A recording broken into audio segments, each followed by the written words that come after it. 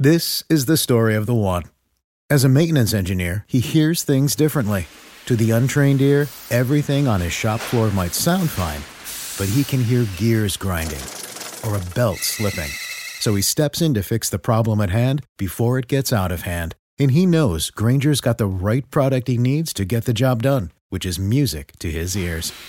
Call, click Grainger.com, or just stop by. Grainger, for the ones who get it done. Okay, motherfucker! What are you looking at, sir? I'm looking at you, miss. Run that, baby.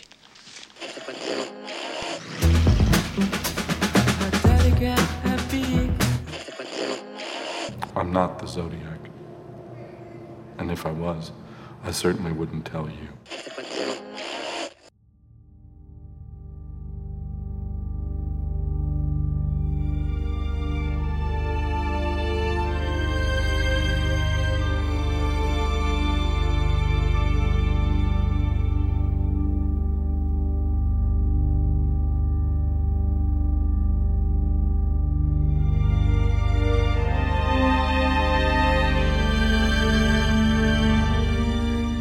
Ladies and gentlemen, welcome back to One Heat Minute Productions, the Decade Project, where we go back to films 10 years ago, talk about their resonances, see what kind of impact they had, reflect on whether we've kind of curated, whether they've continued to cut through in this glut of content. And so I'm joined by two of my dearest friends. I've got the internet trailblazer, the only newsman in the movie news biz that still has integrity. The only place I actually go to actually read what the fucking news is.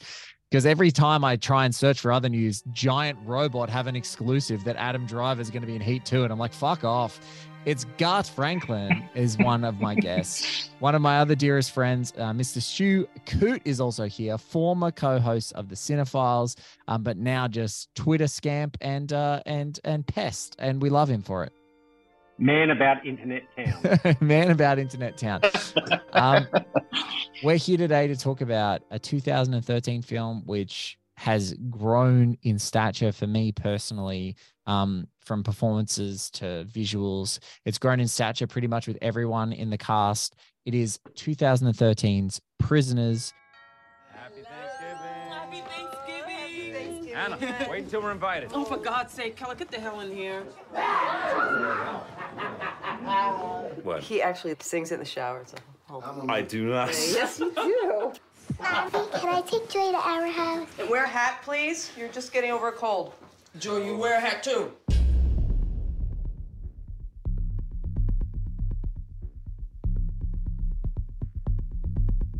Where are his sisters? I can't find them. Anna? Joy? Wait, I checked the entire house. They're not here. Dad, there was this RV, and they were playing on it. We thought there was someone inside. You wait here. Let me go. I couldn't find them! Detective Loki. Do you have children, detective? I'm gonna find your daughter. Show me your hands right now! Huh? You put those girls somewhere, Alex. No. I know you put those girls somewhere. He stays in custody until my daughter's found, right? We have a 48-hour hold on. It ends tomorrow unless we bring charges. We'll charge him with something. That boy has never been in trouble, not a day in his life. Well, this thing's clean. I'd start looking in the woods by the rest stop. The police said they're letting him go today.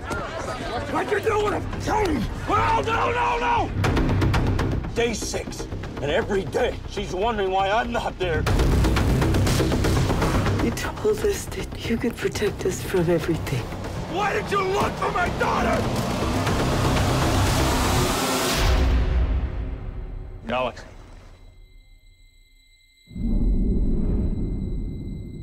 What in the world did you do? Someone has to make him talk, or they're gonna die. We're not gonna help Keller, but we won't stop him either. Let him do what he needs to. I know you know where they are. Where's my daughter? Directed by Denis Villeneuve, written by Aaron Guzikowski, starring obviously Hugh Jackman, Viola Davis, Jake Gyllenhaal, Terrence Howard. I mean, this was a time when you could hire Melissa Leo solely to be evil. Paul Dano, Maria Bello, terrific cast across the board. And yeah, I asked the lads to talk to me. We've done 2 decade projects together. This is our second. I want to start off and just say Prisoners is a movie that I could just solely, if there was nothing else, and there's so much more to offer in this movie, but if there was nothing else but Jake Gyllenhaal's performance as I'm going to get his name here. It's Detective Loki. Funnily enough, after speaking about the Marvel, old Twitches and Tats, I call them. Twitches and Tats. Yeah. I could do 20 more Twitches and Tats Jake Gyllenhaal movies after this one. It's so good to see him actually do a performance, like a real, like he's trying, swinging for the fences with it. He's really trying. I think there's about 5 people in this movie who are swinging, and he is swinging. Lads, how was going back a decade ago to this this kind of like, I don't know, this feels like Denis Villeneuve's like Insomnia. Like it's one that gets missed in the big conversation about big movies. It's better than Insomnia. Yeah. Can I say I put this, so there's 3 that I would sort of put close to each other.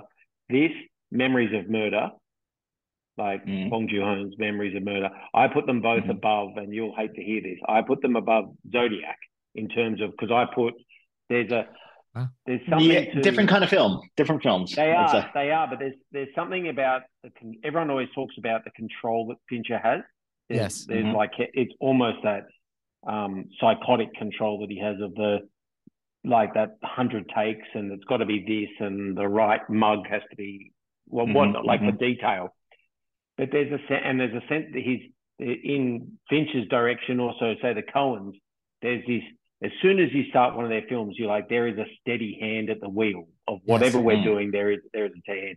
I always find with it's when you're sitting in a chair and you're like, I'm good now. I'm fine. Let's go. All right. Like wherever you go, we're going to get you there, and wherever we're going is with purpose. I always find somehow with Villeneuve, he has this sense of inertia in everything he does, that whether you want to go somewhere or not, it is just going to build. It's there in Enemy. It's there in Sicario.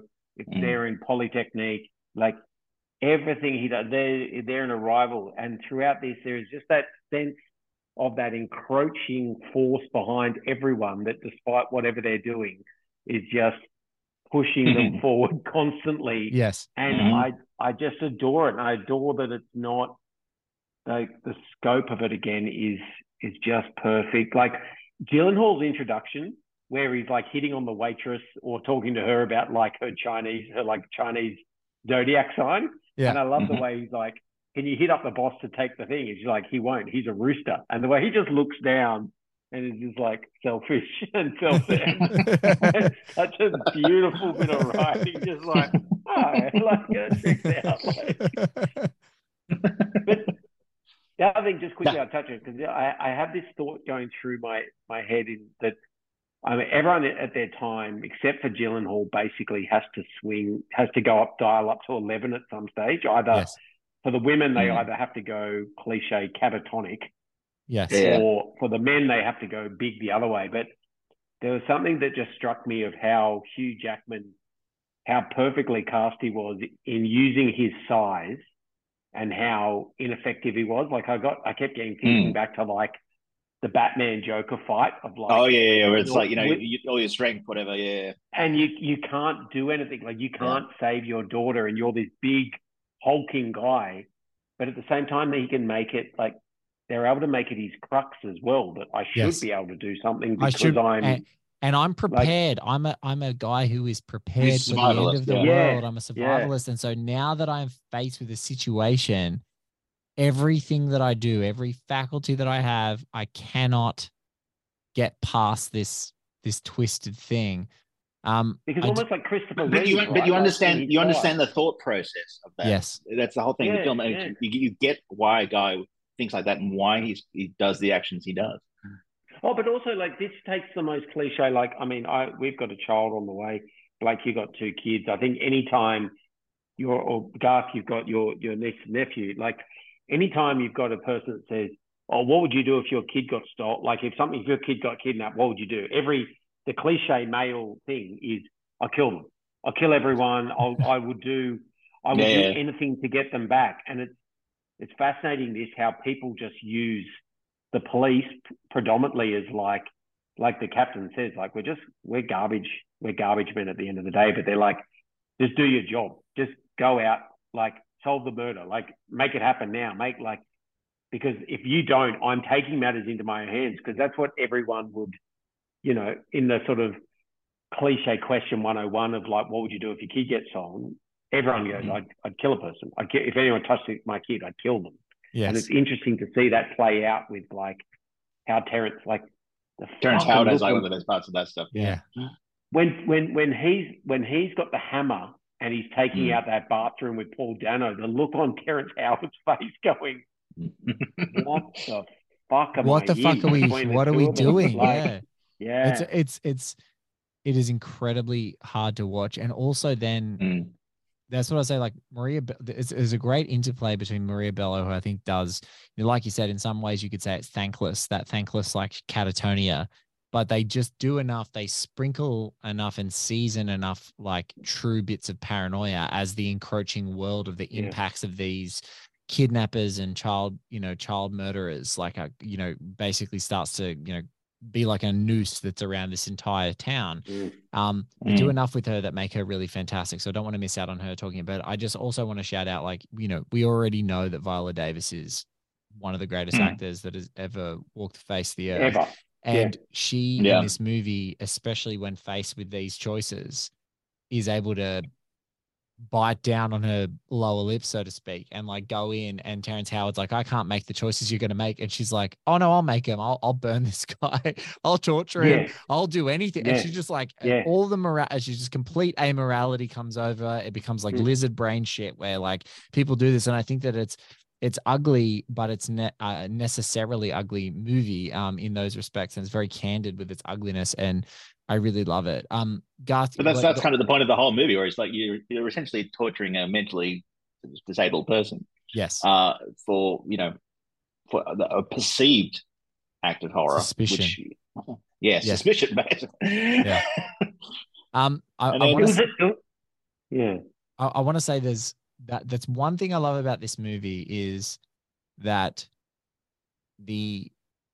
it does such a fantastic job, and I have to credit the script, and I want to just shout out his name again. It's Aaron Guzikowski. He does such an amazing job of, in the background of the movie, you hear about a novel, about like a memoir of the Invisible Man or something like that, where someone has written their account of being kidnapped and they escaped from this person. So it's like, it becomes law as in LORE, law of this town, that this has happened. And then it's a preacher who makes a moral decision, if you like, hearing that someone is like, I've kidnapped and I've killed children and I'll kill again. So he kidnaps someone and murders them and leaves their rotting corpse in his basement. And like, after already being a preacher that has maybe had some, or at least the connotation of child molestation on him. And then you've got the absolutely phenomenal David Malchian, who plays Bob Taylor in this, who is a guy that is utterly traumatized for his entire life and is trying to make meaning of all of the trauma. And he's sort of living this weird, protracted, strange life that kind of comes in and messes things up, because like he starts going on the trail of this person, and then some people think he's the killer. And it's like this entire mystery, it's you are putting the puzzle pieces together of just how large scale and how much it's touched many people's lives, and how the ways that they've touched it all tangentially, again, I think it coalesces so beautifully. But I just remember watching that and being like, man, does this film do such a great job of saying laser focus on the story it is trying to tell, and not being bogged down and going into a digression, and just like mentioning it in the background or mentioning it in a conversation and mentioning it, and just stays with that forward momentum. And all these distractions become distractions from solving the murder or solving the case of these missing girls. And I really love this. That's the great thing with Gyllenhaal, though, is that his whole backstory, it's just one offhand mention about how he was raised in a boys' home. Yes. And when he's like torturing the priest. And then it starts little things with his, the collar done up, with the tattoos, with the twitches and all that sort of stuff.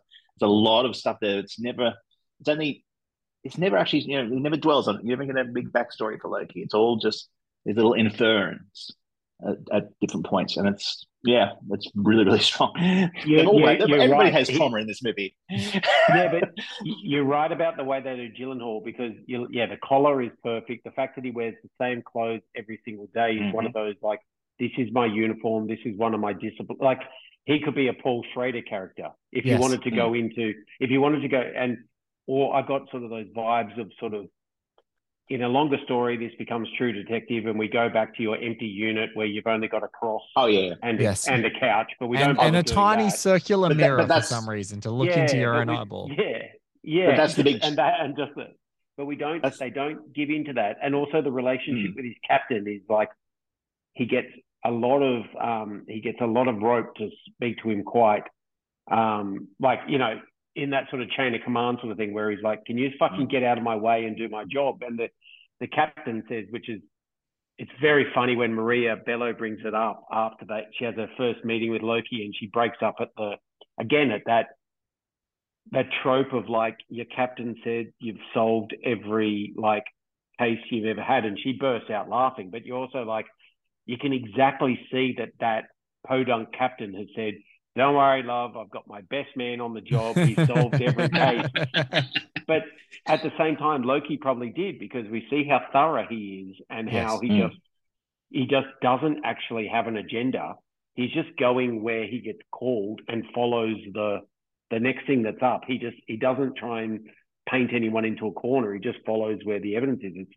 The other smart thing is it doesn't go, and it's not this story, doesn't really do anything with the media or the hysteria of the town. It doesn't even touch on that. It just, he goes, there's a media scrum following around. That's it. When no reporters overstep their mark, we don't really even see much. We see vans come and go. It doesn't sort of turn into, because the year after this, it was a great time for candle-lit vigils and line searches of forests, because we had Gone Girl the next year. Yes. And so we had a lot of those, like, searching for body sort of looks that I love.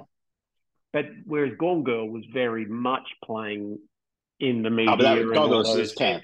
Yeah. It is. But that had, this just had that, you could just infer from the nice writing. I think my nicest touch in this is when he's doing the first interrogation of Paul Dano, how it was silently cutting to the crime scene analysis of the RV. Yes. Just splicing in complete silence of, like, the water dripping off. I just love that idea that forensically there is no agenda. All these texts come down in the middle of the night. There's a piece of tree they don't actually know what's happened, and all they're there to go, are there fibers? No, there aren't. No, like, we can't even tell you what to make of that. All we're saying is there aren't any fibers, but if there was a struggle, there'd be fibers. All right, next. Like, I just love how clinical it is and cold it is at times, and then at other times there is a lot of humanity at play. I love this. I love this so much. And we haven't mentioned his name yet. Roger Deakins. Oh, well, yeah. That's a whole other thing. That's a whole other story of this movie. You could write essays on that tree shot. You could write essays on that drone shot over the dam. Yes. There's a shot where even the arrest at the beginning where they're like the blue. Oh, the stuff at the beginning. Even there's a shot where him and the son are running back in the rain, and the way the rain is falling down on that cul-de-sac kind of thing is just. I'm just looking at it going. It's that shot where the RV is parked at the petrol station. Yeah, and you're seeing Gyllenhaal walk up to it in the rain and his silhouette. And I'm just like, this is fucking gorgeous. It looks like $10 bazillion. It's like Denny's just like, I know I'm shooting this in like a fucking podunk town in Canada, playing for some slice of American suburbia, but man, I'm going to shoot the living fucking daylights out of this if I have Roger Deakins, because he will just do it. And the editors, Joel Cox and Gary Roach, you just talked about that great scene of the intercutting. I just think the editing at times is surprisingly deft at passing along a lot of information with just visuals of things that they've shot, like like that. And then other times is so glacially perfect and slow and deliberate that you're just like, this is just sensational. It just slowly goes along and just very calm. It's excellent. And full props to the score as well on this one. Johannesson. Yeah. Amazing. Amazing. He's passed, hasn't he? Did he pass, or did he pass a couple of years ago, or was it the? Yes, he did. No, you're absolutely spot on. Yeah, he did. He's done some terrific scores. He obviously, if we're talking about if you did Villeneuve, you're a fan of things like, he obviously did Prisoners, and he did. Did he do Enemy? He did Arrival. I'm just going to see if he did Enemy as well. No, it doesn't look like he's done Enemy. I'm just trying to see if there's others that we may be. He's got it's a haunting score. Yeah, a lot of European flicks. He ended up doing Mary Magdalene, which was the Aussie. Oh yeah, the Joaquin Phoenix one. Okay. Yeah, the Garth Davis, who's an Aussie filmmaker who made Lion. He followed it up with Mary Magdalene with Joaquin Phoenix and Rooney Mara. And I remember, the production of that movie, the look of it, the feel of it, even the cast of it was quite good. But it probably didn't land 100%. But man, such a terrific score. Loved this. And and the production design as well. Patrice Vermette was the production designer. I'm just going to see if she's done other. It's Patrice, as in a man. Patrice, he's done Dune. He did Sicario. He had a hand in oh my God, what a freaking resume. He had a hand in Enemy as well. So he's Villeneuve's backup. He's Villeneuve's guy. He did the terrific 2011 movie Café de Flore, which I think is a special movie as well. But like that production design, especially in the house when the snakes are crawling over Loki's head, that is a fucking outlandishly insane scene. And especially because with all those the spirals on the wall. On hand drawn on all the walls in the house. Could easily not work. Like that could look almost too tropey about the crazed person. But again, I can never pronounce that, the guy that's playing who he arrests there. But if they ever did a John Cazale movie, he should go in as he should play John Cazale. Like if you throw a bit of a bald cap on him, I think that could work really well. David Dastmalchian, he's in everything. He's in. Oh yeah, he pops up all the time. And he goes from this into Ant-Man, where he's sort of playing the Russian hacker, I think he had a role. He's in June as well. He's got a small role. And Blade Runner 2049. He was I think he had Blade Runner. I think he's in Blade Runner 2049 as well. And he's in Suicide Squad. So just as an anecdote, I work with a bloke who his favorite film, we get talking about movies, and because I have a quote from Aliens on my cubicle about the every meal's a banquet, every paycheck's a fortune. And he noticed it. We get talking, and he goes, "Look, my favorite movie, and I've seen it, and I count it every time I watch it, is Blade Runner."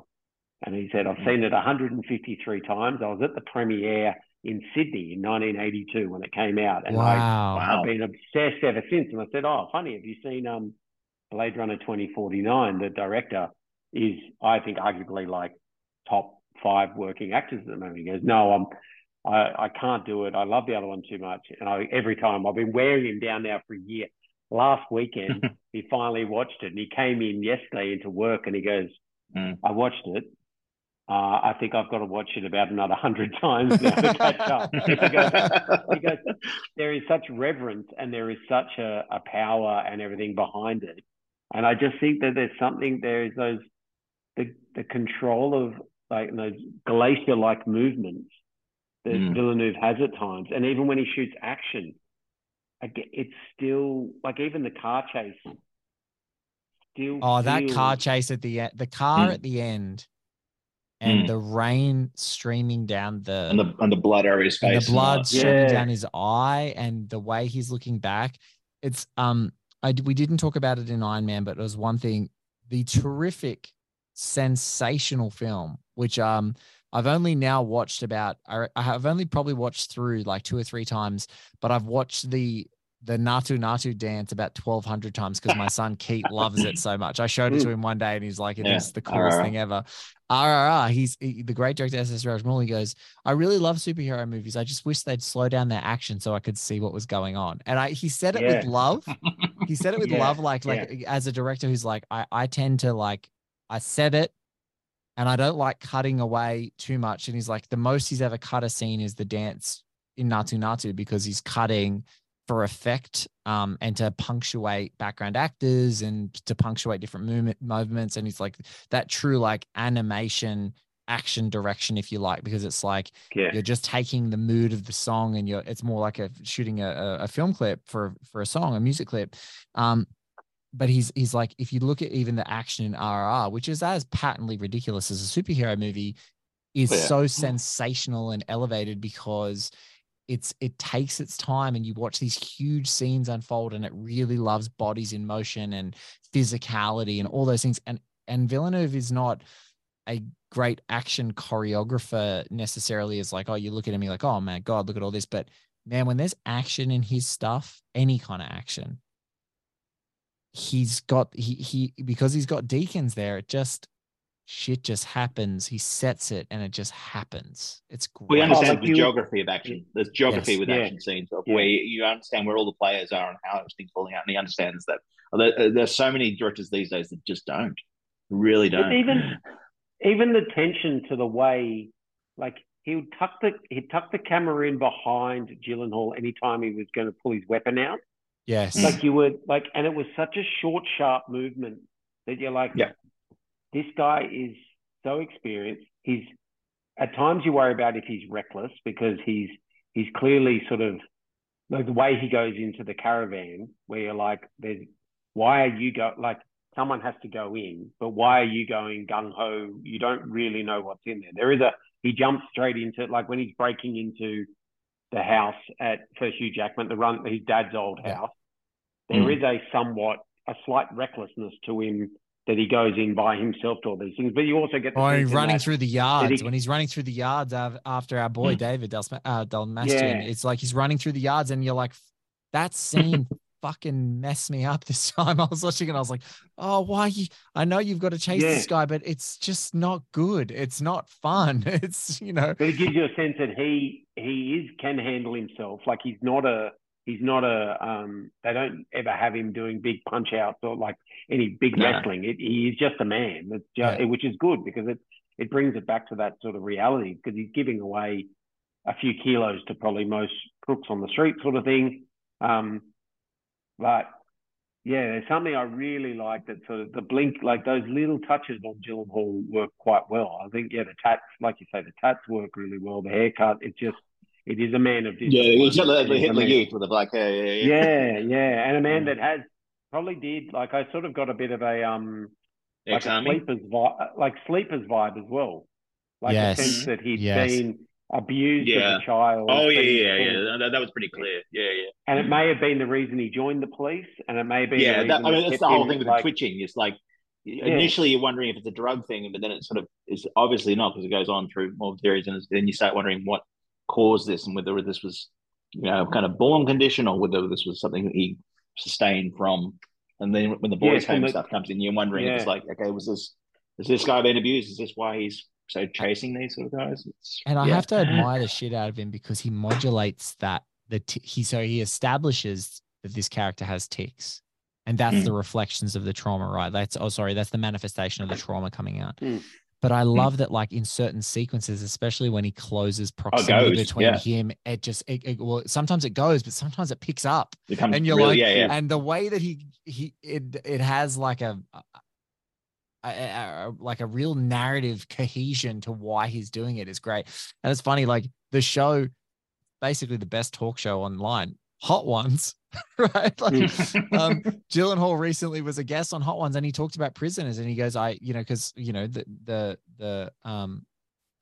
Sean Evans, the great host there, is like, oh, I really love Denis Villeneuve and I really love Prisoners, and can you tell me about making that movie? Because I think your performance is spectacular. And he goes, oh, thank you. And he's like, when we read that, like on the page, Loki was like, he didn't have some of that stuff on the page. Like he could have been played as a straight A character. And he said, when I read it, I kind of looked at it and I was like, I have so much opportunity to really like swing for the fences. And Villeneuve as a director who you think, man, he's tackling these absolutely monstrous projects. Usually he's tackling big budgets. He's tackling big egos. Like he's worked with Taylor Sheridan as one.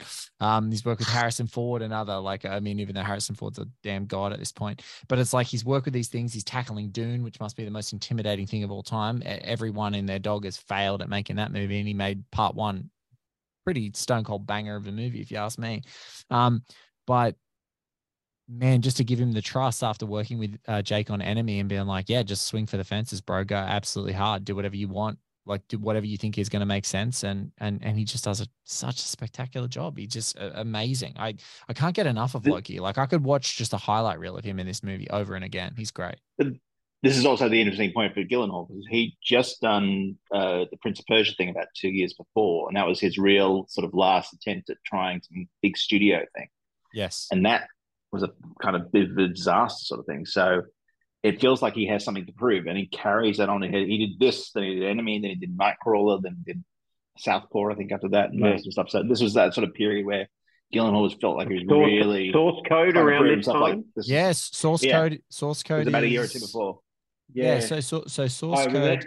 It was he an goes incredible from run. He goes Zodiac, Rendition, Brothers. Then he does Prince of Persia, Sands of Time, because they were like, we're still trying to make Jake Gyllenhaal happen. The same time he does Love and Other Drugs. Rendition and Brothers didn't really work either. They didn't work. He does Love and Other Drugs, which was big-ish for the time, but kind of fell away. He does Source Code. And then after Source Code, he goes End of Watch, Prisoners, Enemy, Nightcrawler. End of Watch is the start of the and then he does a couple of other biggish ones. He does Southpaw and Everest, and then he does Demolition, which I quite enjoyed, 2015 little movie. He does Nocturnal Animals with Tom Ford. Great film. Then he does Life, underrated, super fun, popcorn alien flick. Okja, Stronger, and then like he starts going into more weird and wonderful stuff. Wildlife, Sisters, Brothers, Velvet Buzzsaw, pops into Spider-Man Far From Home, does his George has a ball, and then now he's into things like The Guilty, Ambulance, which he's having an absolute fucking wild time, and is in now The Covenant, which I'm really excited. Guy Ritchie's new flick. It was funny as we're looking at this 10-year thing. I went to watch this and I was like, I'm pretty sure I own it on Blu-ray. No, I don't. That's the same thing with me. Yeah, I thought I had it.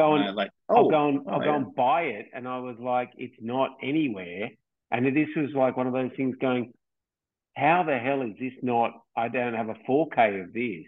How don't I have a 4K of a Denis Villeneuve movie is a fucking great question to ask. And it's only 10 years. Like in terms, and we always talk about these conversations with physical media. And I was like, have I just been missing it when I swear I've seen it available at JB over the years and just never. I have a Blu-ray. I have a Blu-ray, and I instinctively went to watch it on the telly in the lounge room because I know that despite the fact that the movie, especially now with kids, you talked about, you've got one on the way. Garth's the best uncle in the world to a great niece and nephew. And I've got my two. I'm like, the fucking kid stuff in this stuff is tough, but my wife likes Denis Villeneuve movies enough and likes Jake and likes Hugh Jackman. It's like, it's one, and loves Viola. So we can get away with kind of watching it, even with the tough bits in the movie. So I went to just watch it out in the lounge room. I didn't have it. I was like, oh, cool. I guess I'll have to go back to my Blu-ray. And I came in, and thankfully I look at my shelves now and I'm like, fucking thank God, because it's like, how does a movie that is this good, and even like, I know we were just sort of joking about Insomnia before, saying it's a lesser Nolan. You can't fucking find that movie anywhere. It's so hard to find. It's a Christopher Nolan movie. How the fuck? There's a Christopher Nolan movie with Robin Williams and Al Pacino and Hilary Swank. How can't I find that? And it's a Warner Brothers picture. It's not like it was one of these smaller distributors. It's insane. It's like, for the longest time, The Insider, Academy Award nominated The Insider with Russell Crowe and Al Pacino. It was so hard to get in international regions. Fortunately, in Australia, there's like a little Blu-ray you can get. But like, I don't get it. Like, that's the other thing I think are going to come up in these topics, is like, some of these fucking movies are hard to find. Oh yeah, and it's what is decreasing. Like, I think they've kind of pivoted into certain things over this last 10 years. Yes, but there was a time when you would have expected to have a sale every other day for physical media. There wasn't even really a thought. Now, this iTunes was probably running up in, was iTunes for movies running in 10 years ago like this? Yeah. Would Yes, I be yes, it was. But it was still, so it wasn't like, didn't have the kind of range like it has now. No. Yeah, it's just interesting, as we said with Iron Man, like all these industries that have sort of, like my first thing was, because I don't, like it was just to go, all right, well, I'll, just check, like I've got Just Watch, I live on Just Watch for all these sort of things. And it was like, all right, well, I guess I'm just buying it on iTunes now. And I was like, oh, I really don't same. like that thought either. That like, this is one of those ones that you do want to have the sort of, I want to have the disc. I want to check out the special features. I want to see if Villeneuve's talking. I want to see Roger Deakins. I want to watch a behind-the-scenes camera on Deakins and Villeneuve having a conversation. That's what I want. Like, I'm dying for it. Where are you guys on the actual conversation of Villeneuve? I have him sort of top 5 working, like it begun to my head at times between him and Nolan. I think he brings a sense of the humanity, and he has a bit more of a biting edge than Nolan. He's certainly more of a human director than Nolan. Like Nolan always runs a bit cold. But I think Villeneuve can be cold in the sense of like, it's not quite the same. It's a different. Nolan's always much more sort of intellectual, trying to figure things out, puzzle kind of guy. Yeah. Whereas Villeneuve, I think there's a bit more of a heart there. But he holds the mirror, I think, up to society a bit more. Whereas Nolan is a bit more spectacle. Villeneuve is actually like, you do make wrong choices. There are bad people, bad things happen to people, and he'll put that mirror up, and there's a sense of inevitability about the badness. But I think in terms of appointment viewing, he is. Oh, no, he's approaching in the top 5. So I love Prisoners, but after Sicario, I'm like, I will see. Like, so I think Enemy was harder to get in Oz, and I don't know if we watched. But Enemy was also more of the classic art house indie kind of film. Yeah, so I watched more Prisoners. That kind of. You still see that kind of stuff more, whereas this is the big thing with me with this movie was that you don't see films like this anymore. No, this is the mid-budget adult drama sort of thriller that's really, really polished, really kind of thing like that. This thing would be an HBO miniseries these days. Easily, it's Mare of Easttown, so much, and that's the thing I love is they trim so much fat. It's so economical, and you could tell that it's right for digressions. But like, no, this is a feature film. We're gonna get. Yeah, it's not that story. It's not. We're not gonna go Memoirs of the Invisible Man, make it a serial killer, make it just some Netflix trash. Like, no, we're gonna make If it was made 15, 20 years before, it'd be a Paramount Pictures 90s thriller. Yes. If it was made, 10 years later, like I said, it would be an HBO miniseries now. It's this kind of thing where it's sort of hit in this.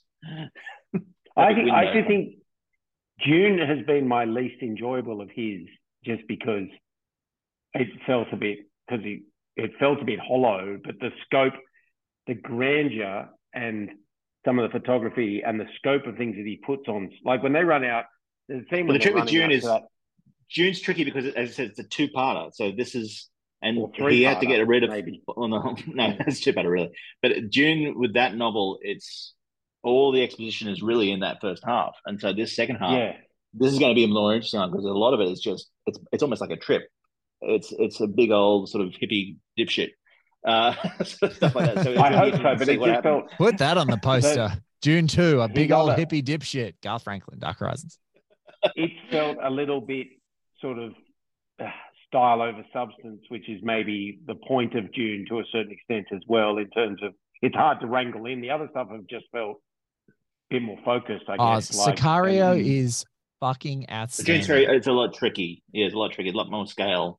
Yeah. It's very, very hard. It's a very, very hard novel to adapt. Yeah, super hard to adapt. And I'm not a Dune head, so I really enjoyed it. I thought it was terrific.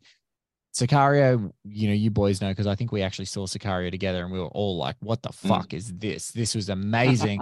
Arrival really hit me for 6. Didn't see it in the theater for whatever reason. I don't know when it came out in 2016, which doesn't surprise me. If it came out late in the year, that was probably, I would call that like Halsey and Hazel days, when my daughter was born. So I probably wasn't around to see that at the time that it was in the theater, and I watched it at home, and I was, as a new parent, I was absolutely floored by it, and I was just a puddle by the end of it. I just loved it to pieces.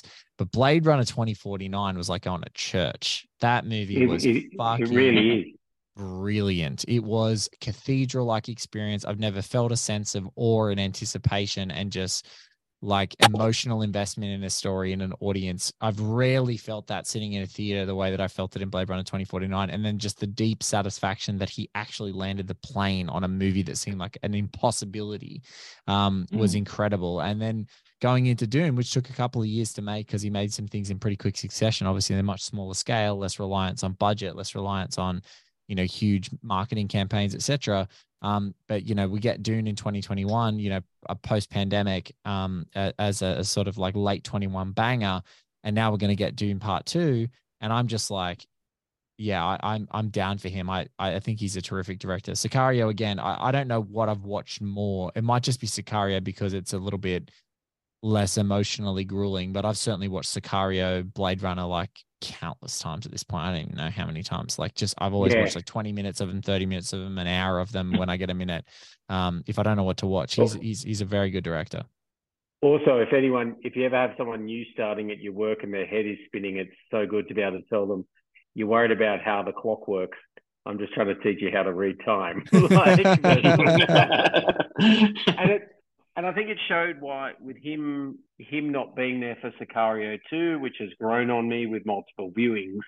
I think that you see what he would have brought to it. I think if he had had that to do a bit more with. I think it's Sicario 2 is not a bad movie. It's actually it's a good action movie, but it's not Sicario the first one. No, that first one where Emily Blunt rolls up when she rolls up with Daniel Kaluuya in that truck for that first fucking scene. It is special movie, man. Deacon's doing the whole thing with the trip down across the border. Oh, into Juarez. Oh, Jesus Christ, that's good. Oh boy. And that's the thing, like even in Prisoners, like I say, everyone gets their 11 moment. Like Melissa Leo she's simmering at like 15. Melissa Leo lives at 15. You are right. That's so funny. Because I'm like, let's have a look at Melissa Leo's career at that time. So Melissa Leo, let's get pre-Equalizer 2 and let's get down to like the 2010s, 13s. So all right, Olympus Has Fallen was around that time. Okay, so Melissa Leo is in one of my. She's reading the Pledge of Allegiance when she's getting dragged to the helicopter, whatever. Yeah. All right, Melissa Leo. She does a spectacular turn in Red State, one of Kevin Smith's best movies in my mind. Does a great turn in that. Does she win an Academy Award for Alice Ward in The Fighter? No, but she should have. No. Oh, she's great in The Fighter. That was a small. She comes in. She pops into Flight. She's in Olympus Has Fallen. Yeah. She's Sally in Oblivion. Are we an effective team? We an effective team? Yeah. Around this time, she pops into Treme for that series, a terrific series if you haven't seen it. She's in The Equalizer. She's in The Big Short. She's Gone? Is she in that, or is which she one? in Gone Baby Gone? That was literally no. Frozen River was when she came in. That was Frozen River. Years that's after. Yeah, so she does a couple of films and then she's like bouncing back to TV and then bouncing back to films. She's been doing voice work. She was in BoJack Horseman for a couple of episodes. She's in Snowden, which is a pretty decent movie. It's not out of this world. It's very watchable. She's in She continues to be in the Equalizer series, and she dies. She dies in the second one. That's the whole thing. It sets up the plot. Yeah, and she's got a bunch of other things that are on the way. But yeah, she's really going for it in this period. She's absolutely just like, she's sensational. So I wonder how much there's a bit, it feels like a bit of carryover from Prisoners for Dano into the Batman to an extent. Oh, but Dano's been doing that sort of stuff for a while. It felt like he's been doing that sort of weirdo, sort of slightly. This feels it's a different thing. Yeah, and she did win for The Fighter. She won a best supporting actress for The Fighter, and in Frozen River, that was her previous nomination. She was nominated in 2009 for that. Yeah, but when they take that fucking hood off Paul Dano's head, and he's just swelled up. Yeah. Oh man, like I think it's really smart to have us as the audience second guess, like, do we accept what was said at the parking lot, or is that in his head is that like Hugh Jackman wants to hear that. But then when he like strings the dog up at the end of the street, just when he's walking the dog at night, and it's like, that's smartly for us as the audience to go, okay, well, maybe there is, like, maybe we do have a Usual Suspect style situation. But then, and then to sing the song, like there are so many nice little touches like that. And then the other one through the pipe about they were smiling, like, look, I've loved Paul Dano since he was Klitz in The Girl Next Door. Oh yes, I remember that. Yeah. But no, it's great. Like I still think Terrence Howard's really good in it. Like, Terrence Howard's a great actor. Those little touches, like with him playing the trumpet and all that sort of, like the Thanksgiving stuff, even the hunt, like even just starting it with the hunting scene, just that sort of notion, and the dead deer in the back of the truck, like, and shooting it through the wind, just. Oh, Dylan Minnette, yeah, he's the kid, he's the son, and that's one of the interesting sort of roles that gets glossed over. This one is the son, where they sort of, he has him, that bit where he confronts the dad about him being, just going off and getting drunk. I'm stuck here looking after mum while she's collapsing, essentially. I love that, of like, no, I'm doing the Lord's work at the old house. And you're like, all right, but how much are you just getting pissed? Ignoring your responsibility. But how much are you getting pissed to as the torturer? Yes. Knowing that you're in pure denial that it's actually helping, and that he's gonna break again. That's smartly done. And it's, again, well informed that it's over a 7 day period, because they talk about, like, they get to 6 days when nothing's happened, and that's when he blows up. Yeah. And so, maybe 7 days. It's very smartly the way it keeps, without having the official counter of like day 2, day 3. The other thing on this watch, it only sort of falls apart sort of at the end, like Leo's with the sort of the explanations and reveals at the end. It's a little cliche, a little sort of out of a James Patterson novel kind of thing. Bit of Scooby-Doo, like, you finally got away. The other interesting take is, and a different movie may have gone down this path, that it had nothing to say that it was a young white girl and a young black girl that went missing, and they never looked at, like, there was never an racism element. There wasn't a racial element. There was never like if it was a young white girl stolen, like, taken, you'd have all the, like, regardless, they go, we've got every uniform officer in the state looking for these kids. Yeah. It just very smartly doesn't pick any battles that it doesn't need to necessarily take, like you say, the delineations away from the main story. Well, yeah, it's very careful about that. Yeah, not just the racism stuff, but also the sexuality sort of stuff as well. Like Loki, you never see anything about a sort of romantic life, anything at all in that character. You're wondering if he's sort of, because of the abuse, has that informed in his sort of things? Is he gay? Is he asexual? What do we don't know? Yeah, and if you take that as almost, is it flirting with the waitress at the beginning, or is it just he's got an inquisitive nature? It just seemed like a straight conversation. Yeah, yeah, and and you get the sense that he's there on Thanksgiving. No family to go to. Yeah, exactly. He's eating Thanksgiving dinner by himself. But in a highway diner / Chinese restaurant sort of thing, like that idea of that loneliness and that dedication. I love the little touches as well of the things happening when he's in his car and he's like just trying to do his job, and like Hugh Jackman comes out and he's like, oh shit, what now?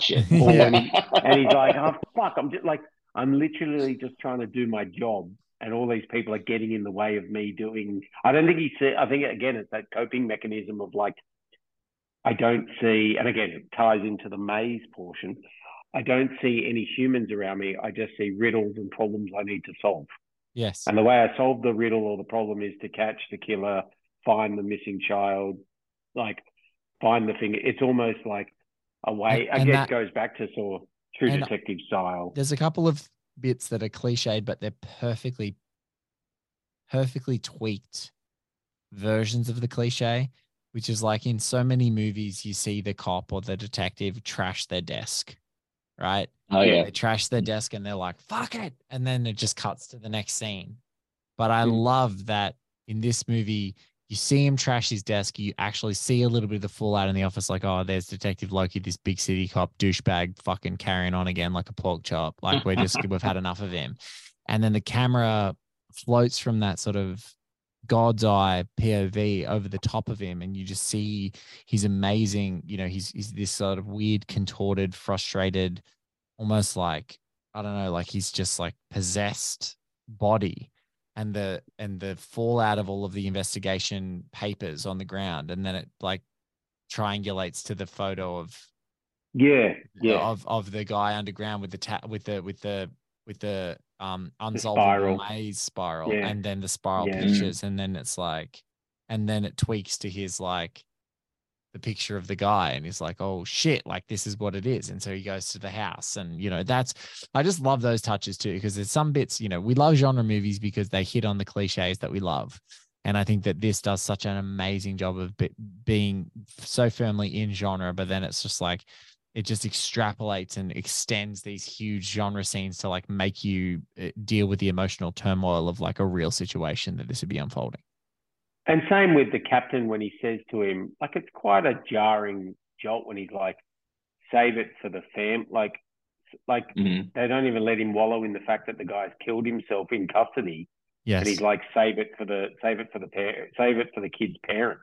Yes. For like when he's got, and it's like that coldness and that sort of way of dealing with, you know, the darkness that sort of first responders have to have, that sort of, you know, the gallows humor of sort of things like that. Just you're talking about some of just to get through the day, and just to like deal with it. And they're like that. They're through it. Like even at the beginning when they're like, I don't have the budget to be doing this.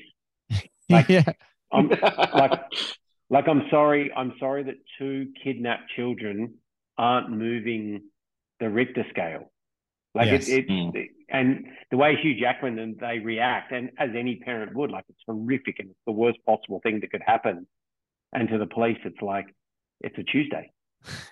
And they can't rise and fall on, like he can't actually get emotionally involved in this.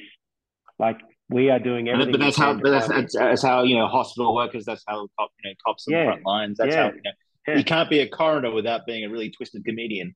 You know? And there's something to that though, because it's some like we said before that it's the Billy Connolly joke of like, he had a close friend who was studying to be a mortician, and he said like when they're at university and they take bodies up to the university, it was a medical university, so they take bodies from the morgue that had been donated to science for them to use, and people would go home and like go to get their car keys out of a pocket, and there'd be a penis in there and stuff like that. It's just like that people, it's just like, he's like, oh, for fuck's sake, like, you know, the great Billy Connolly, oh, for fuck's sake, like just, you know, penis in your pocket. And I'm like, man, that's like, what a familiarity with death to just take the piss out of it, but you kind of have to. They do that a lot. There's one of the famous, I think it was Stephen Fry, the famous story where they're like, the coroner was addressing the students, and he was like, "No, this is what you do. You put the finger in there, and then they had to make the students do that sort of thing." And then he goes like, "Then you suck the finger like this." Now you notice I put the middle finger was the one I put in, and then the index finger was the one. I was having that conversation with someone the other day. I said, "Oh yeah, so and so used to work at the coroner's court," and they said, "Oh, did it mess them up, like seeing all those, like all the dead bodies and everything?" I said, "No, not really. The only weird thing was like, every time he wanted to have sex with his wife, he'd make her get in an ice bath first and then lay really still." Sure. But yeah, I think I've only seen this 2 or 3 times. And I don't know, like, as you know, you love as I said to you, this could be a 6 or 8 like series breakdown of this film. I think you'd find enough people that want to come and talk Prisoners. Yeah. But I'm not sure I necessarily would want to revisit it too many times to go back through this process. It's a tough It's a great watch. It's so amazing, but it is so nakedly candid with the awful inhumanity of desperation that it's not super fun. Like that's totally why I can understand, like in the last decade, particularly, it's like all the things we've already said. Number one, an absolutely amazing all-star cast. Number two, a really terrific premise, a great script, a studio that's funding a director who they clearly have a belief in and see higher potential for, and see sort of like that great, like they've made independent movies, they've made smaller scale movies. Let's sort of gradually increase as they're like kind of going up to the majors, you know, like an old boxing trainer with like a guy that has a lot of potential. They're trying to pick opponents for them to like keep, you know, to manage the risk of like eventually throwing, you know, hundreds of millions of dollars at them to do this gigantic thing. And so you can totally see, oh, okay, they're just managing their thing. They're just moving them up. Yep. Okay. Gotcha. But unlike something like Sicario, which is, you know, you can almost write off as, even though it's not, but people can sort of write it off as like, oh, it's like folly. It's like, you know, contemporary war stuff. It's got a little bit of extremity. It's got a little bit, maybe less believability. I actually think it's got just equally the amount of believability as Prisoners, but you can see that it's a little bit more like calm, as like violence between drug kingpins and people and, you know, and police doesn't seem to move the needle. Yeah, you're a pro. So if you get knocked around, that's your job. But man, this movie just wallops you. It wallops you. And then and even though the ending is deeply satisfying in many ways, it's also like, I don't know if I can go back through that just to get the relief. Like I don't know if I can go back through it to get the relief. Yeah, it's a strange. There's a shot in here, the scene with where he does the shower torture stuff. It's like, oh man, you just you hear the screaming and just obviously Deakins just has that shot of the eye. Yes, just his eye in the hole, and it's like, oh my god. Because I almost don't know if it needed the whistle at the end as well. I don't know if you needed it to be like, if you almost could have done somehow with the sound design to be the whistle through the trees as opposed to the actual whistle. Like, I don't know if, because the redemption for Hugh Jackman's never getting any redemption. He's going to jail. No, he's going to prison basically. When he goes out of that hole. He goes knowing that he didn't get his daughter back. Like, it wasn't his actions that led to that. Which is even more torture, that he's going to go to jail. He did all that stuff, and it didn't actually instigate that action. It was just Loki. And he was right. He was right about putting it together, like, but just couldn't get the right answer. But I didn't like you working out. Well, you know, the other big thing is, like, I heard you. You were there. Yeah, that was. I mean, that the fact that he's burdened with his daughter, he has to get it back. His dad left him. His dad was a piece of shit, so he had to make amends. And as equally as we learn about Gyllenhaal's life, I think there's the nice touches to Hugh Jackman's dad is a nice way to do it as well. Like, I knew your dad. Yeah, okay, cool. Someone in the police knew him. All right, now it's a suicide. Now it's this. And again, may have been abusive as well when we think about that's why you're a prepper, because your dad was prepping. Your dad was doing that as well. So your dad might get the sense that he was potentially a mean or a strict man, and there would have been, I get the sense there was a bit of discipline around the house as well, being from like a prison warden or a prison guard, that kind of thing, maybe bringing work home and like hitting the kids or his mum around. I like that all of these like inferences can be made against all these people to how they ended up here. But but that whistle at the end, you know, as much, and that's, I think it's kind of it just puts a bow on it, because we're left with, he's out there somewhere. Well, we know where he is, and we walk away yelling at the screen, going, he's in the hole, you were right there. Yeah. But I'm not sure if the bow, it could go either way, right? But like what's good, it's about as good as a bow as we can hope for, because at the end of the day, he's going to jail, probably go to hospital. He'll learn that his daughter's okay, which is like the only small mercy that he has, but he has to go to jail and bear the He burden. essentially Not only tortured a poor kid for not no only reason. not only torturing someone, but essentially torturing someone who could have been his daughter, manipulating into being a pawn in the game of those things. So he's got even more psychological burden on that. But I do love that he at least, you know, his survivalist instincts meant that he had a torch on his keys, meant that he found a whistle. And then and they're playing, there's a great, you know, transition phase where they go from like in situ, they go from sort of like soundtrack music of Radiohead to like these guys are listening to Radiohead at the building site. Like it's just a great transition, just a beautiful little musical edit. And then they play it and, you know, we hear the whistle and it's just like, you just and see that turn from Loki. A lovely touch again of just the workmanlike nature of them doing their work. They're like, oh, the ground's frozen, boom, we'll just like literally it's knock off time. Not like we're gonna be here all night till we get our man.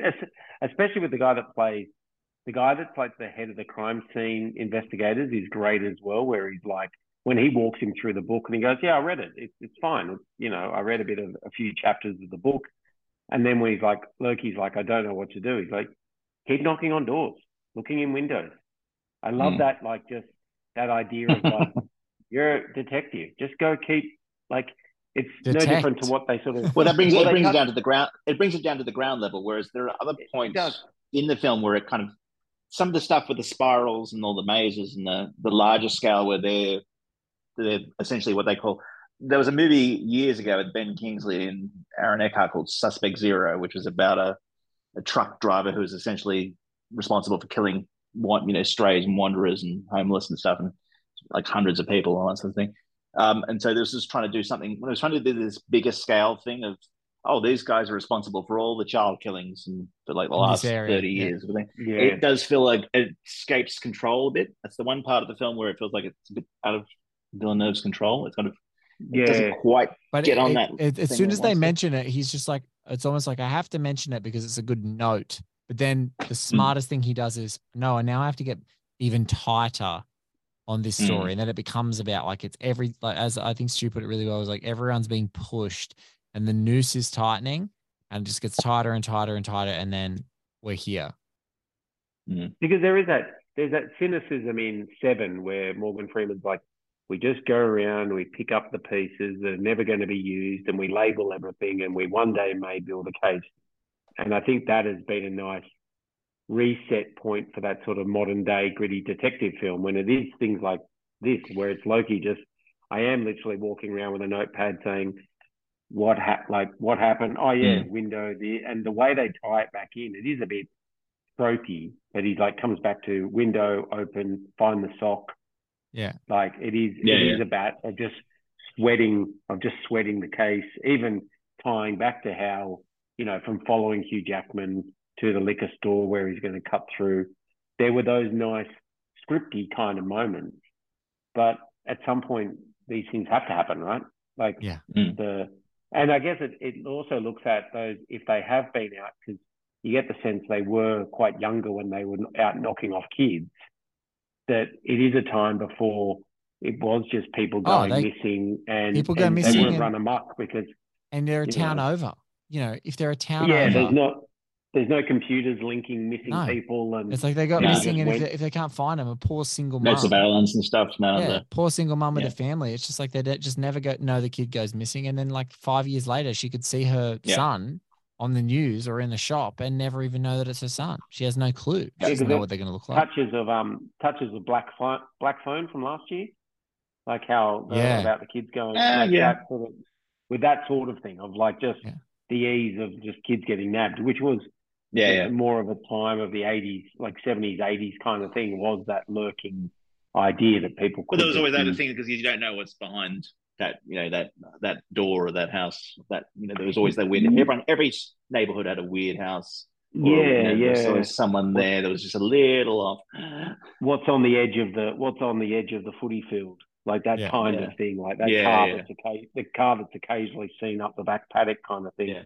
I think it echoes at those things really smartly, like it just really tight, because otherwise, you're into True Detective and you're doing the Yellow King.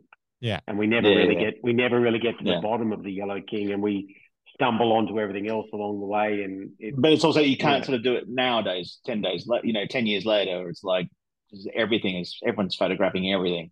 It's all everything's on social media. There's all you don't worry about things missing because I can just photograph and post it on Instagram for God's sake. Well, and it's probably one thing we didn't, again, just sort of jumping back to Iron Man very quickly. In that was like some phones, and it was like they were more text messages, and I don't think there were any video phones. In this, that everyone's got a flip phone, it feels like that is that tail end. It's just that it's that transition point. It's that early 2000s. This movie is looking back probably about 5-10 years. It's like that early 2000s, pre 2010, when there's not everyone has an iPhone. Like, not everyone has all those things. They've just got this old school technology. Not everyone's taking photos. Social media isn't omnipresent. It's just not quite there yet. And not even text messages are a thing. Like, it's not even like, where are you? They're literally opened to call. And if I don't get a call, it's not even like, because it wasn't. No, because it takes so long to cycle through 3 letters. Where it's like, where H E, you're cycling through the letters. Yeah. And now everybody has a GPS in their pocket. It's like, it's a different thing. But I think one of the things that we can say, though, it's been 10 years. We've touched on a couple of them. One of the things we can say is anyone who was buying stock on Denis Villeneuve at this time is earning. They are earning. Oh, eating well. They're eating well. Steak dinners a lot. And same with I was last week talking with people about Prince of Persia, and I only caught that maybe 2 years ago. Like, I think it was on Disney Plus. Like, I saw it on Disney Plus going, I'm going to finally watch it because I've always heard it was horrible. But what Gyllenhaal actually brings to that is quite fun. Like, it feels like it remembers a time again of 40 years. It feels like it's the last time, a bit that, and sort of Pirates of the Caribbean feel like the last of the swashbuckling, can still remember the rope swinging, jumping out of harm's way. But Gyllenhaal has such a odd charisma to that kind of, because it's either going to be the shitbag rogue, or it's him who's this sort of, it's a quirkiness of sort of the thief out of time and place, which also works in his own way. The same way it worked in that, or it works in Spider-Man, or he can crank it up for Nightcrawler or Ambulance. Ambulance, he's absolutely having a ball. He's having a ball. But it's sort of that. It's this different time though. It's because he's the thing with Gyllenhaal is always it's the eyes and the hair. Gyllenhaal does all that stuff through those, and he uses them both to great effect in this film. And it's sort of like that. This was that period where he was like early 30s, so he's transitioned from being the young, pretty boy from the hunk sort of thing, the Day After Tomorrow and that kind of stuff, to more, this is where he starts getting the juicier sort of roles and being a real dramatic sort of adult actor. And it's an odd one because he's, because we just watched. And it's also Gyllenhaal pre-Taylor Swift. It's pre-Taylor Swift. Pre-Taylor Swift. It's probably, arguably, his, as the gay man on this thing, I got to say, it's arguably his hottest period. No, he's hot. Well, he's hot. I say, we were watching Brokeback, and even just seeing how much more in control of his craft is in this, just in that time period. He's really, the way he's sort of really zoned in. Even that opening shot of just him, and again, it's partially direction and whatnot, but the way he is hunched over that table, again, is showing, the way he's sort of hunched forward on that table is a person who's eaten with a certain degree of, that's again that boy home style protection. I'm kind of I've got to look it's almost that if he was someone who'd come out of prison and was in that similar sort of room in a diner, you'd expect him to eat in a similar way, that sort of I'm looking after mine. That's the Jason Bourne thing where it's it's 20 meters to the exit. He actually probably would have made an interesting Bourne too, just quietly. I think he could do a Bourne. Yeah. So 10 years, Jake Gyllenhaal stock still high. Oh, and getting higher. Yeah. Yeah. Well, we'll see how Roadhouse is. Hugh Jackman. This was kind of peak Hugh Jackman. He like kind of crested. Is it his best? Is this his best work, or is Logan? Will Logan go maybe down? Logan. I think maybe Logan plays out for him. Maybe Logan. I'm a fan of his stuff in The Prestige. Prestige is spectacular. Yeah. Is this too big? Like, does he go? Has he? Because I think for all of his charm, I think Hugh Jackman is probably very limited in what he can do. He can do affable, nice guy or rage. He does a bit of sort of smarmy shitbag when he's trying to lie about, going to have a drink and stuff. It's him swigging the whiskey is a bit like watching Tom Cruise drink a beer in Mission Impossible 3. I'm like, you guys have never had a drink in your life. Like, he's like, can I swig it? And it's like, he's drinking like Denzel drinks vodka in flight. He's like, look at me chug vodka because I'm such an alcoholic. It's, I think it would be it'd be close to some of Hugh Jackman's. Yeah, I think it's definitely close. I would just say this movie is aging particularly well because it feels like something we don't have anymore. It feels like right in the pocket. One of those last gasps at an earlier age, as you said, Garth, it'd be a Paramount movie. It'd be a Paramount thriller from the 90s, which is such an amazing collection of words for all of the pictures that it conjures in my head of all of the memories of all those. the double jeopardies, all those, like, totally, like, dirty touchstone pictures. From the night. Yeah. It's just something. It just grabs me. But yeah, I think this movie, what it's done is, in some ways, I feel like at the time it was probably maligned as like this is like a kind of prestige-y kind of Seven. I mean, Seven did, for the whole serial killer kind of movie or these kind of movies, like it really broke the mold. It was a genre buster and it took a long time for people to recover. But I think what's happened in the last 10 years is that rather than just diminishing them for maybe being in the same genre area as a great movie, I think people go back and can actually like find the differentiation of why this is so good. Like, it's just like, it's really good. It sits up there. We spoke about Gone Girl. We've spoken about Nightcrawler. Dance of the Lambs. We haven't touched on, like, it's like going back we spoke, even that. We haven't literally on IMDb. It's it's AI or whatever algorithm. It says more like this if you're just looking at this movie, and it says Nightcrawler, Gone Girl, says Shutter Island, which is another terrific one. Seven. It says The Prestige, Zodiac, Catch Me If You Can. I'm like, Catch Me If You Can's a bit jaunty. And it's a little bit more jaunty than what I think. But yeah, it's definitely like, it's got a whole bunch of other movies that it's recommending. Fewer kids got raped in Catch Me If You Can from memory. Like, probably because he never caught him. That's what Spielberg is known for. And Hanks. Spielberg and Hanks. Yeah. Not two words, children and rape, I would think, with those guys' names ever. Leo, you've slipped through my clutches yet again. And just when I thought we were going to go out with a bit of prestige, talking about prisoners, you bring down the class. Gentlemen, thank you so much for doing this. This is a really fun exercise, I think, because, as I said, part of my desire to do this was like an old Anthony Lane quote where he talked about, you should watch the movies and review them on the opening day, and his mind is like, or you shouldn't talk about them for 50 years. And I'm not quite as patient as Anthony Lane to wait 50 years for some of these movies that I want to talk about from 10 years ago, but I certainly want to go back and revisit, because I feel like anything that's still resonating pretty strongly with me from like more than a decade, especially, because that was the time when I kind of really started getting into film criticism. I'm just excited to, check out the ones that I love and see if they've still got any lasting cultural impacts or if people are finding them. Because this feels like really, a 10-year rolling window. It feels like the last, parts of relevancy that we actually see manifest on like streaming services and stuff like that, like they just kind of like, it's like 10 years and then beyond 10 years, there's like 3 movies that were made in every other decade. And then that's it. That's all that streaming services have, unless it's the Criterion channel or something like that. But it feels like there's so few of those movies that maybe, in the last couple of decades that it goes beyond. It also maybe sort of reminds everyone to chill out and not many years are bad years for cinema.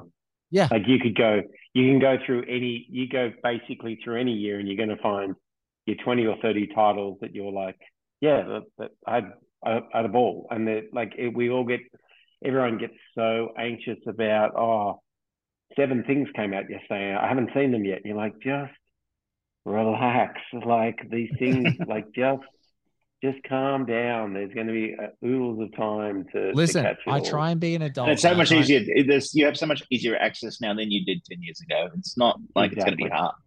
No. And look, I do try and be an adult, but like we just were talking about off air, give me that Mission Impossible Dead Reckoning trailer, baby. Oh my God.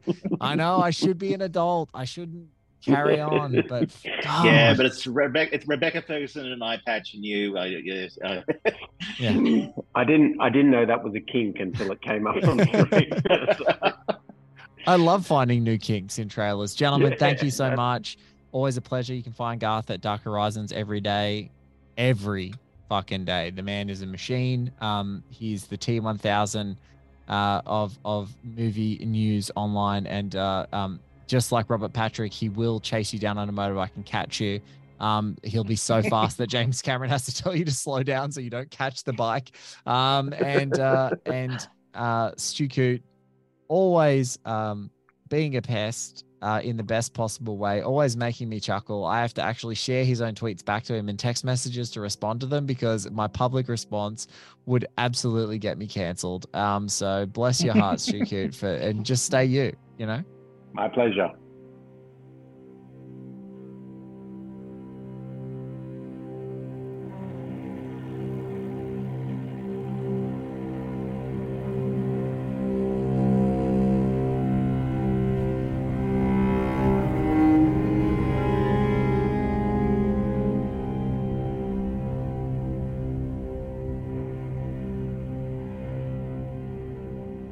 And it feels like such a 20th century movie. It feels like something David Lean would have done or tried to do when he still had that kind of currency. And even then, he might not have succeeded.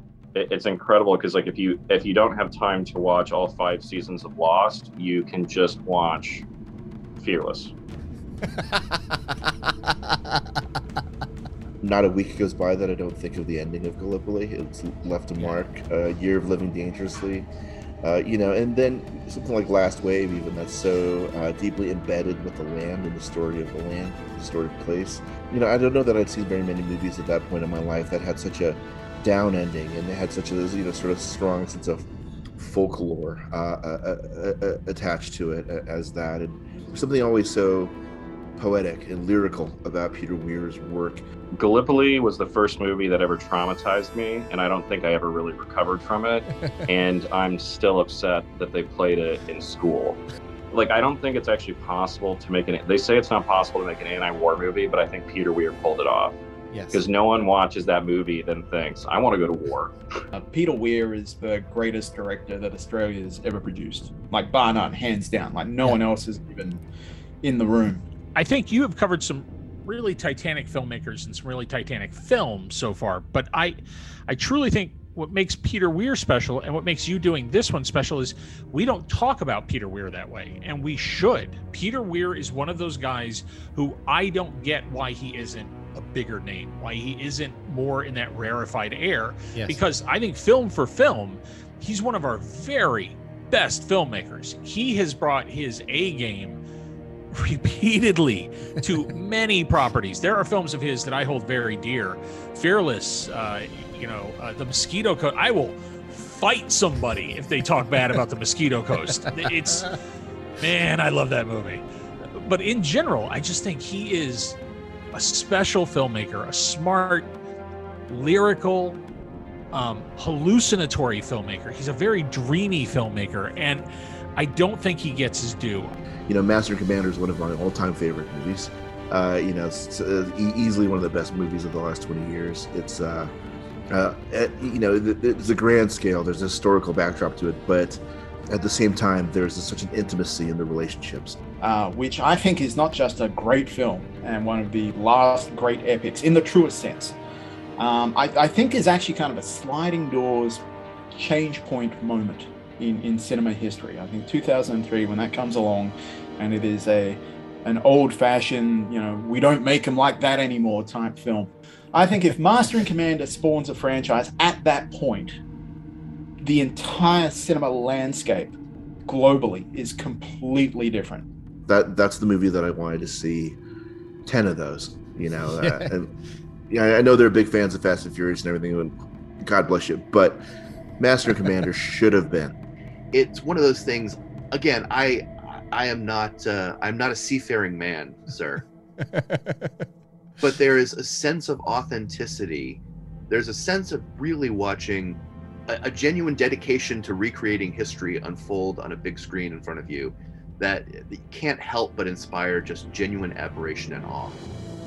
If you're going to pick a film where he really brings every one of his skills to the table, it's Master and Commander. I think you picked the right one, man. Yeah, very excited to see what you pull out of this, Blake. That's right. Our next series is Peter Weir and Russell Crowe's Master and Commander. The series is called Podcaster and Commander.